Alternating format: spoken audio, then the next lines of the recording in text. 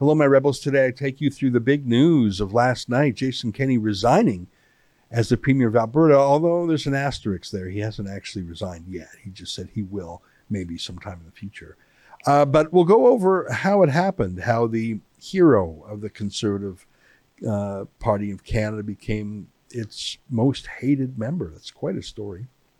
Before I get to that, let me invite you to become a subscriber to Rebel News Plus. It's a video version of this podcast. Just go to rebelnewsplus.com, click subscribe, $8 a month. My show every day in video form, plus 4 other podcasts a week in video form. You're getting 36 video shows a month for $8. Plus the money helps keep us free. By free, I mean politically independent, because we don't take a dime from Trudeau. That's all at rebelnewsplus.com. Here's the podcast.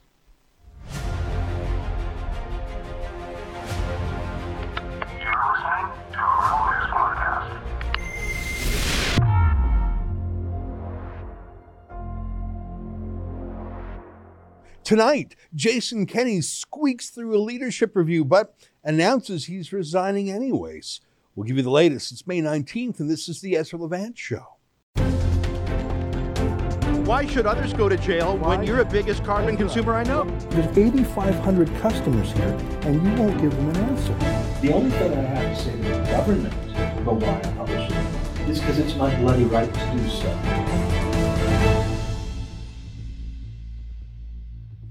I think one of the reasons why billionaires get so weird, Bill Gates being a super gross example, is that they are surrounded by flatterers, people who only want to tell them good news. It's why Bill Gates kept visiting Jeffrey Epstein, the child sex trafficker, long after Epstein was convicted. I don't think anyone around Bill Gates had the courage or the independence to tell Gates that what he was doing was deeply wrong, morally wrong, and most likely criminal. The only person near Gates who had the power or independence to speak up to him was his wife. And of course, she couldn't convince him to stop meeting the child rapist, so she divorced him over it. You know, it was also widely reported that Bill had a friendship or business or some kind of contact with Jeffrey Epstein, and that you were not, that was very upsetting to you. Did that play a role in the divorce at all in this process? Yeah, as I said, it's not one thing, it was many things. But I did not like that he'd had meetings with Jeffrey Epstein, no. Mm-hmm. Mm-hmm. And you made that clear to him? I made that clear to him. I also met Jeffrey Epstein exactly one time. Did you? Yes, because I wanted to see who this man was. And I regretted it from the second I stepped in the door. He was abhorrent. He was evil personified. I had nightmares about it afterwards. So, you know, my heart breaks for these young women because that's how I felt. And here I'm an older woman. My God, I feel terrible for those young women. It's awful. You felt that the moment you walked in. I didn't realize that. He was awful. That. Yeah. And you shared that with Bill, and he still continued to spend time with him? Any of the questions remaining about what Bill's relationship there was, those are for Bill to answer. Okay. But I made it very clear how I felt about him. Mm-hmm. Everyone else was afraid of Bill Gates, afraid of what he'd do if you told him something he didn't want to hear.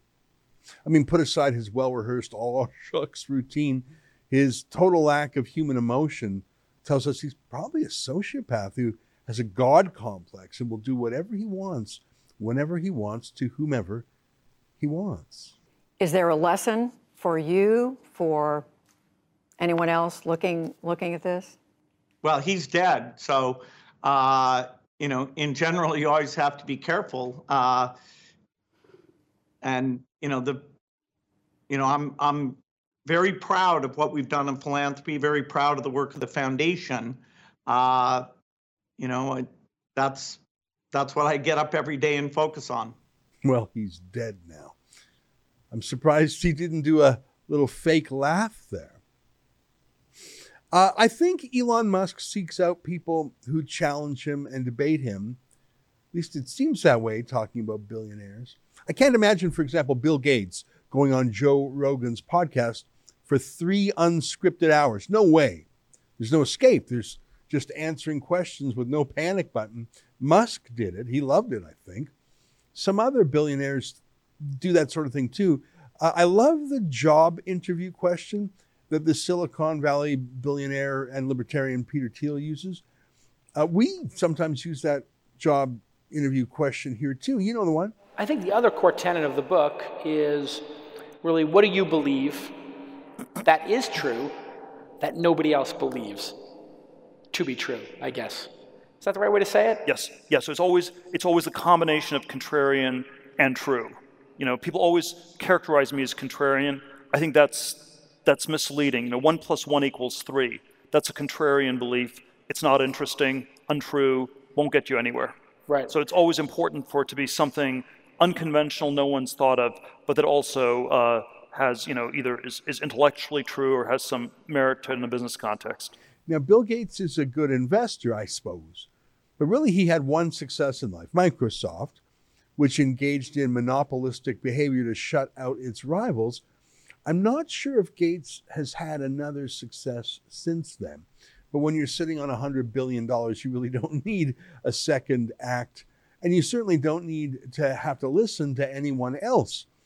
I think that's the difference between Gates and Elon Musk and Peter Thiel and some others who are clearly engaged in ongoing intellectual battles.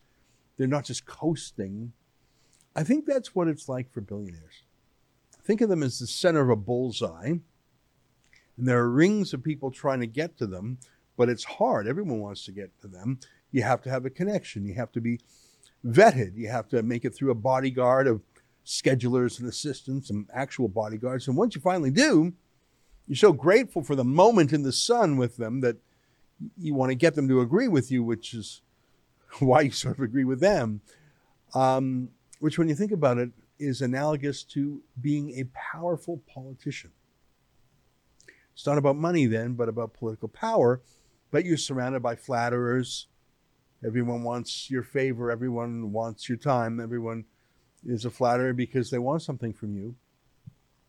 And the difference is that politicians, by definition, can have their power taken away by rival politicians in a thunderclap moment, an election. You can have 2 billionaires in the same city, but you can't have 2 mayors in the same city. So politicians can make coalitions and alliances, but at the end of the day, I bet the average politician is a bit more paranoid and more suspicious of people than the average rich guy. Just speculating here. I mean, when you think about it, there's a finite amount of power. If you gain power, someone else loses it. Money is not that way. Both people in a relationship can get rich. And all of this is my long-winded way, my attempt to understand what the heck happened to Jason Kenney, who short years ago left Parliament, where he had been a star cabinet minister under Stephen Harper, where Kenney had been, in fact, and in perception, a strong conservative in most things, except his open borders immigration, actually, where he had at least a respect for populist conservatism, where he certainly expressed support for religious freedom, the skepticism of big government, and in the early months of the pandemic as premier, that was his approach. And it must have been hard. The entire world, and certainly the entire public health deep state, all the media, all the so-called public health officers, the United Nations, World Health Organization, everything, everyone, all saying mask laws and lockdowns and bans on gatherings and closed the schools and closed churches and closed playgrounds, none of which had ever been tried before, none of which had been proven in an experiment to be useful, none of which could pass any sort of civil liberties test. And he held out for a while, but then when he finally collapsed, he went more abusive than almost anyone else in Canada. I'll never forget when he issued anti-gathering orders, and he had special punitive sections for churches, including funerals, where churches had lower gathering limits than liquor stores or Costco's. Churches were singled out. And as he abandoned any pretense of caring about civil liberties or even science, his language started to track the attack language of Justin Trudeau and Theresa Tam. He started denouncing small business people who wanted to stay open. He started denouncing churches and pastors who not only wanted to exercise their freedom of religion and freedom of association, freedom of assembly, but were critical to helping congregants who had mental stress and anxiety and depression, and worse because of the lockdowns. Jason Kenney became so abusive and punitive. It truly was that old dark joke. The beatings will continue until the morale improves. But that's my point about no one being able to tell the emperor that he has no clothes, that he was naked. People mislead billionaires. People mislead dictators for the same reason. There is no one tasked with opposing them and embarrassing them and causing them to rethink things. The old king said jesters for that purpose. Who did Jason Kenney have? He started to believe what he heard. He started to believe what he said. Ralph Klein called that dome syndrome for the dome of the legislature. Preston Manning called that being auto-washed. There were things that happened that if they had happened under the leadership of Justin Trudeau or Rachel Notley as premier, Jason Kenney would have known they were wrong and would have said so. Police brutality against kids on an outdoor skating rink. Oh, shit. Right now. Police invading a church during church services. That's insane. Please get out. Get out of this property. Immediately get out. Get out of this property immediately.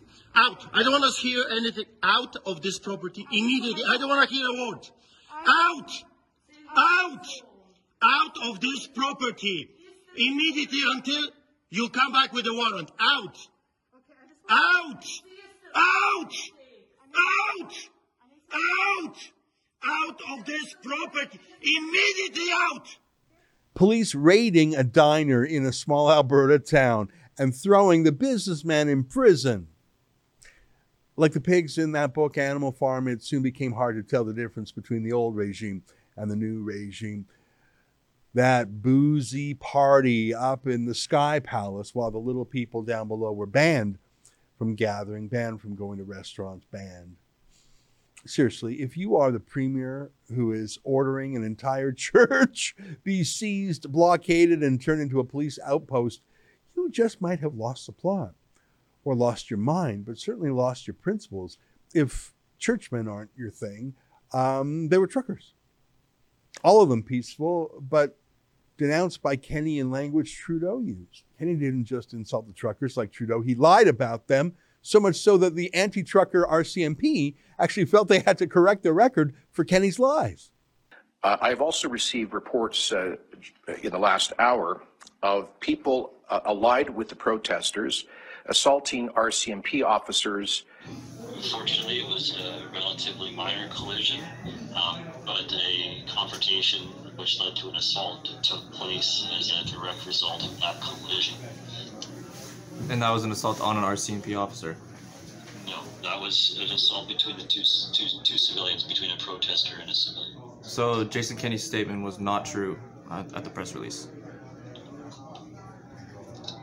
I can tell you what I just told you. Kenney started calling his own citizens, his own party members, extremists. Premier Jason Kenney says he won't apologize for his comments in a leaked recording, calling members of his political party lunatics. With a vote coming soon on his own leadership, Kenney says the UCP is under siege by extremist elements seeking a hostile takeover. Kenney said he was done with conservatives. He wanted to keep the party, but change the members. He wanted a new party base. Well, I guess now he's got the chance, doesn't he? It really feels like something Marie Antoinette would say. Your Highness, the citizens are revolting. They most certainly are. The worst to me, of course, was the targeting of Pastor Arthur Pawlowski. Again and again, endless arrests on trumped-up charges, more than 50 days in prison. Exactly the kind of stuff Kenney railed against when he was a federal cabinet minister. And he was talking about China. We put up a lot of billboards about that in Alberta. Thousands of people were deeply concerned. You know, I had a phone call last year from a very senior conservative, I won't say who. You'd know the name immediately, who said, Ezra, you and Rebel News have to stop criticizing Jason Kenney. You're going to lose the election for him. You're going to hand the province back to the NDP. We must stop that. I saw her point a bit. We were covering issues that most of the media weren't. The legacy media hated those Christian pastors if they covered their arrests at all, their prosecutions at all. It was to cheer on the government. Most of the media in Alberta was pressing Kenney from the left. And what do they care? If they could get Kenney to attack Christians and lock down skeptics, That's a win-win-win for them. The media activists on the left punished Christians and locked down skeptics, but Kenney paid the political price for it. It was not like that would win over NDP voters to Kenney. He had both sides of the spectrum hating him. He knew he was in trouble, but like I say, he never knew the true extent. He had too many flatterers around him, I think. His rival from the last leadership race, Brian Jean, ran in a by-election expressly to get rid of Kenney. Kenney was sure that his own loyalist candidate could beat Brian Jean in the nomination. No chance. And even yesterday, Kenney was sure he would crush the party's revolt against him. He certainly seemed to rig the rules to it, switching in the last minute from in-person voting to mail-in voting, which he thought could game the system. Well, I guess he did in the way. 51% is a win. And in the end, though, he knew it wasn't enough. While 51% of the vote passes the constitutional threshold of a majority, it clearly is not adequate support to continue on as leader. And that is why tonight I have informed the president of the party of my intention to step down as leader of the United Conservative Party. I'm sorry, but friends, I truly believe that we need to move forward united. We need to put the past behind us. And our members, a large number of our members, have asked for an opportunity to clear the air through a leadership election. And I've recommended, therefore, that the provincial board schedule a leadership election in a timely fashion. Did you see the faces on Sheila and Adam when Kenney said he was resigning? Well, he's not actually gone yet, is he? Still premier, still leader of the party, and I don't know if he's formally ruled out running again, but I think, like Andrew Scheer and Aaron O'Toole, Kenney will be shoved out of the way if he doesn't go quickly and quietly enough. Already people are popping up saying they want the job. Danielle Smith wants back in. Brian Jean, obviously. I hope it's a good, rollicking leadership campaign with clear ideological contrasts, just like the federal Conservative Party leadership is turning into. It's important that a strong leader be chosen, one without poisonous baggage. It was Kenney that was hated, not the UCP party brand. Rachel Notley really did stand a chance with Kenney at the helm, but put someone normal and conservative and less arrogant and more freedom-oriented in that leadership chair, and the NDP will probably be relegated back to their historical place on the fringe. I'm excited by it, in the same way I was excited when the truckers caused the Conservative Party to give Aaron O'Toole the heave-ho, and in a way the truckers did here too. The truckers and the pastors. I mentioned that Kenney hadn't been, if he hadn't been a punitive bully towards businesses and churches, if he had been calmer, if he had been a lighter touch, more like Ron DeSantis, or forget about that, just stop picking on people, stopped insulting people, conservative businesses or conservative churches. If he just hadn't jailed people and prosecuted them so punitively and insulted them, if he had just shut up, really, and had a lighter touch, I think yesterday he would have had at least 10% more in the polls. How could he not have? At least 10% of the Conservative Party cares about freedom, especially religious freedom. At least 10%, especially Jason Kenney fans who thought he was a friend of Christians. But he just couldn't help himself in the end. I don't know why. And now he's gone, and I think that's karma. And to my old conservative friend who called me up begging me to stop reporting on what we reported, I would say the party can fix itself now before the election. And so can the province, and that will keep the NDP out of power. Not Rebel News lying about the great disappointment that was Jason Kenney's Alberta career. Stay with us for more about some great undercover journalism by our friends at Project Veritas.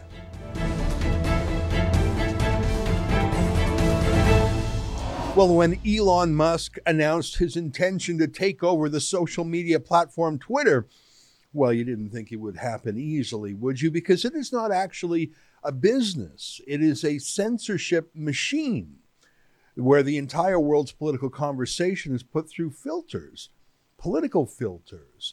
Who wouldn't want to control that?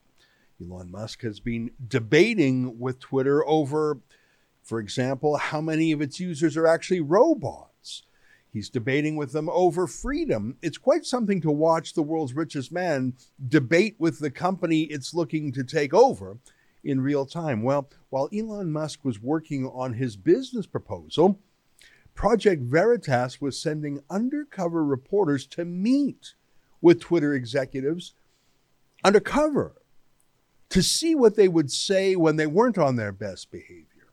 Were Elon Musk's accusations of political bias and censorship, were they valid? Joining us now to talk about it is Mario Balaban, the media relations manager for Project Veritas. Mario, thanks so much for joining us. You guys must be so busy. These are amazing videos. Just tell us for 1 minute, we haven't had Project Veritas on recently. Tell me a little bit about your style of reporting. Yeah, no, thank you for having me on, first of all, Ezra. As you're familiar with, Project Veritas, we're an undercover journalist organization.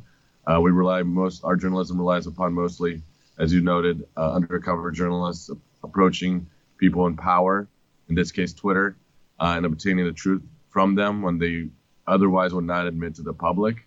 A lot of them will give you an official company line statement if you ask them for comment, as a reporter for an outlet. But if they don't think they're talking to a journalist, they're willing to admit things that otherwise they wouldn't. So our journalism is basically founded upon that, as well as whistleblowers who come to us with documents or internal things when they, see wrongdoing within their own company. They'll come to Project Veritas as well to blow the whistle and get the truth out that way as well.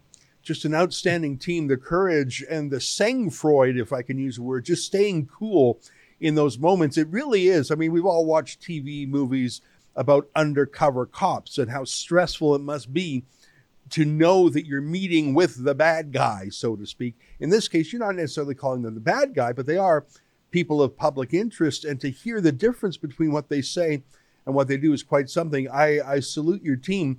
Without further ado, let's go to the two videos you've released. Why don't you set up the first one for us a little bit, and then we'll watch it. Tell us what we're about to see. Yeah, so this is a Twitter engineer, a senior engineer, Cyril Murugesan. He was recorded here admitting that the company, his colleagues, are commie as F. They don't believe in free speech, and Elon does believe in free speech. He even admits that he thinks Elon probably wants to do what's best for the company. That he actually wants to make a profit there. And the interesting thing is, Cyril admits that he only works 4 hours a week. Think about someone who admits he worked 4 hours a week, and Elon's tweeting about work ethic. Yeah. And this guy's talking about like, oh yeah, we're all about mental health here. Actually, the profit thing, it's like that comes after. It's incredible. You know what? I tell you, if I was working 4 hours a week, I would call that vacation, but I don't think it would be good for my mental health because I like to work. It's quite something. Enough preamble. Let's look at the video. Just incredible undercover vid from Project Veritas. Take a look. Twitter does not do Elon believe in free speech. Capitalists, if we weren't really operating in a capitalist mode, we were very socialist. Like we're all like communist. Ideologically, it does not make sense, like because we're actually censoring the right and not the left. Because everyone on the right wing will be like, bro, it's okay to say, you just gotta tolerate it. The left will be like, no, I'm not gonna tolerate it. I need it censored, or else I'm not gonna be on the platform. So it does serve the right. It's true, there is bias. I don't know if the two parties can truly coexist on one platform. What do your colleagues say about it? They hate it. Oh my god, I'm at least like okay with it, but some of my colleagues are like super left. What do they say? They're like, this will be my last day if it happens. So, has much changed since like Elon's coming out? A lot has changed. A lot has changed. We're all like worried for our jobs. Why are you guys so worried? Jobs are at stake. He's like, I started working for Twitter and became like, I think it's just like the environment. Like you're there and you become like calm. You don't know. We did all we could to like revolt against it. A lot of employees voted against it. But at the end of the day, board of directors have a say, and then they acted on their best interest because they didn't want to get sued. I basically went to work like 4 hours a week last quarter. That's just how it works for a company. Yeah. How would you describe communism besides Twitter? Essentially, like everyone gets to do whatever they want. No one really cares about like OpEx, like capitalists don't care about numbers, but care about like how to make the business more efficient. But in Twitter, it's like mental health is everything. Like if you're not feeling it, you can take a few days off. People taking months off, they'll come back, but you always like do your best at any time. And that's the culture, and we'll run the business as much as possible. Capitalists would be like, you gotta generate profits or you're out. A lot of people look at survival culture. Oh my God, months off just because you weren't feeling it. Just months off. Unbelievable. You know what? I think he was speaking the truth there, and he was making backhanded compliments to Elon Musk. And I don't know. I believe every word of what that guy said. I think that absolutely is what's going on inside Twitter. I mean, it seems to me he's very genuine there. He was speaking with knowledge. He's been there for years, by the way. He's not a new employee. He's a senior engineer. He's probably making good money to be working only 4 hours a week. It's shocking. I mean, he touched upon all these different subjects: censorship, and the bias, the free speech aspect, the internal revolt against Elon Musk, the political ideology inside Twitter, and then the work ethic inside Twitter. It's unbelievable. I mean, what other information could this guy give us? I think he told us everything. Yeah. And I wouldn't even say he sounds like a bad guy. I mean, he says, I came here and they sort of turned me into a commie. Everyone, and like it was like he was describing his, how he was absorbed into the political culture there. I don't even think he's a bad guy. I think he's a guy who thought he was going to work in a free speech oriented social media company and realized he was sort of more going into a commune and a spa. I don't know. I mean, if he is complaining about how left others are, it's got to be shocking.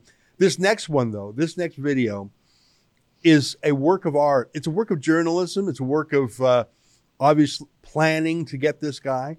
But at the end, when he talks about Project Veritas, the layers of irony, I'm surprised the internet didn't break. Give us 1 minute to set this up, and then we'll watch this absolute masterpiece of a video. Yeah, so this is Alex Martinez here, a senior executive in the ads sales team at Twitter. He also, was recorded undercover by one of our journalists. And he also talks about Elon Musk, the free speech issue. He thinks that Twitter should be the arbiter of truth. They know better for you. You don't know what's good for you. Twitter does. They know better for you. He also makes fun of Elon Musk's Asperger's and talks about that mockingly. Speaks about free speech issues, the profitability issue at Twitter, saying that they're not profitable because of ideology. And as you noted, he showed our journalist an internal email at Twitter warning Twitter employees to be cautious of Project Veritas journalists, and he showed that email to our journalists. So it couldn't get any better than that. This is probably the single funnest video I've seen in 2022. Here, take a look. Well, right now we don't make profit, so it's going to say ideology, which is what's led us to not being profitable. The rest of us who have been here believe in something that's good for the planet and not just to give people free speech. Because again, these people really do believe in what we're doing. These are the policies we put in place for misinformation or mislabeling media or whatever. Yeah. Why do you think this should be taken down? Yeah. Those are the questions they're going to ask him. Yeah. Yeah. It's going to be hard for him to be because people should make their own decision. It's no, but people don't know how to make a rational decision if you don't put out correct things that are supposed to be out in the public. As an advertiser, as my business is what I do every day and why I go out is we want it to be as fair and transparent and accurate as possible. Yeah. And if that means there's a level of censorship to make it correct, quote unquote. Again, and what does correct mean? I guess like, it just kind of goes back to the idea of like, well, what is correct? If we're implementing all these rules that there's, and Elon wants to dismantle them, then technically our ideology has led us to not making money because we're not making money. And Elon wants to turn it the other way so that we can make money. There's a statement they need all 7,000 people to say. And so they can't like tell us that like the real truth. He has Asperger's. Yeah, I know that. So he's special. You're special needs. You're literally special needs. So I can't even take what you're saying seriously. Targeting of tapes. Wait. You can read it. Let me see. And how to protect yourself. Groups like Project Veritas are active right now. Is that? It's like some group that's trying to just out the employees. Like they're trying to go on dates with them like this and record them and then go sell it to the New York Times and say this is what the Twitter employee just said. This is what's really happening. This is what they're telling us to not do. You're lucky that you met me organically because I would be questioning everything about you. Oh my God, those last 30 seconds. Incredible. I mean, I tell you, I salute your tradecraft that your reporter managed to meet him organically in a way that he, just the deliciousness there. But the serious part of that, and there are a lot, but the idea that there's a correct idea that some bureaucrat, that guy knows there's a correct idea and an incorrect idea, and he will be like this Bureau of Disinformation, and he will be the sole arbiter of truth, and he will make the decision for 300 million Twitter users. That's the most important takeaway for me there. No, I completely agree. It's horrible. And the way that he says it, it's also the confidence that they have that they do know better. It's not that they're really having a debate with themselves, like, should I be doing this? I want to do this. It's no. I have to do this. This is what I have to do. And if you don't like it, it's because you're the problem. Yeah. You know, for a guy to be reading a Twitter security memo saying, don't go on a date with Project Veritas while he's on a date with Project Veritas. And I loved how your reporter said Project Veritas or something, just what's that? Project Veritas. Oh my God. Like I say, to stay cool under pressure like that without, I wouldn't want to play poker against any of your undercover reporters. Let me put it that way. I wouldn't be able to read them. They'd be able to bluff through anything. Well, let me ask you, this is just amazing work and the timing is perfect. I know you guys don't give things away until you're ready, but is there more in this vein that we can look forward to? So last night, James was actually at a comedy club. We live streamed that. I don't know if you saw this, but James was at a comedy club in New York City to talk about exactly what happened with this whole Twitter situation. And this guy, Alex, who you just saw, James went out to ask him questions after this whole situation. And we put out the video last night, and James ran it through the comedy club of how Alex sprinted away from him, trying to hide from him in the street in these different places. It's actually, you should watch that video too. And today we're still putting out a conversation between Siru, the first guy you watched, and our journalist once he found out that he was being recorded. And he also does not react in the most pleased way, if you can put it. Oh my God. Well, and so has that one come out yet, or it's coming out later today? So Alex's video went out last night. You can see that on our YouTube channel, Project Veritas YouTube channel. It's on Twitter and Instagram as well. And we're putting out the second one with Siru here today.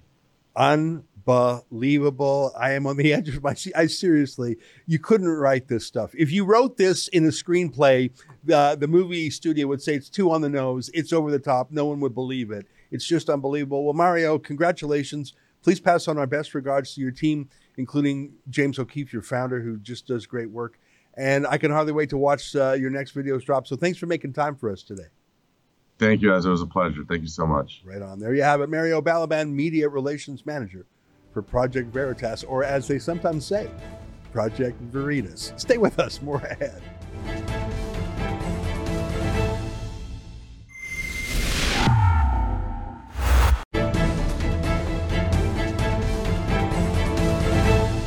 Boy, I love those guys at Project Veritas. I mean, could you keep a straight face if you were on a date with someone but you were actually on an undercover reporter, and they said, oh, I have to be careful for undercover reporters going on dates with me. Look at this warning from corporate security. I don't know how you can keep a straight face. I mean, like I said, I wouldn't want to play poker with those guys. I mean, I love some of those undercover cop movies. I mean, there's just some amazing ones, the drama, the stress, but those guys at Project Veritas do a great job. What do you think about Jason Kenney? I'm glad he's gone, because I think he was not who he used to be. He used to be for freedom and for conservative values and small government, especially religious freedom. He wasn't those things these past 2 years. And I think his haughtiness and arrogance came through. I'm just so sad about that. I used to be good chums with him. But I think the party has a fresh start, and I think that that's the best way, not to try and cover up what Kenney was doing as a senior conservative asked me to do. I refused, obviously. But I think to actually get someone good in that chair. Well, that's our show for today. I hope you enjoyed it. Thank you very much. And I'll leave you there. And until tomorrow, on behalf of all of us here at Rebel World Headquarters, to you at home, good night. And keep fighting for freedom.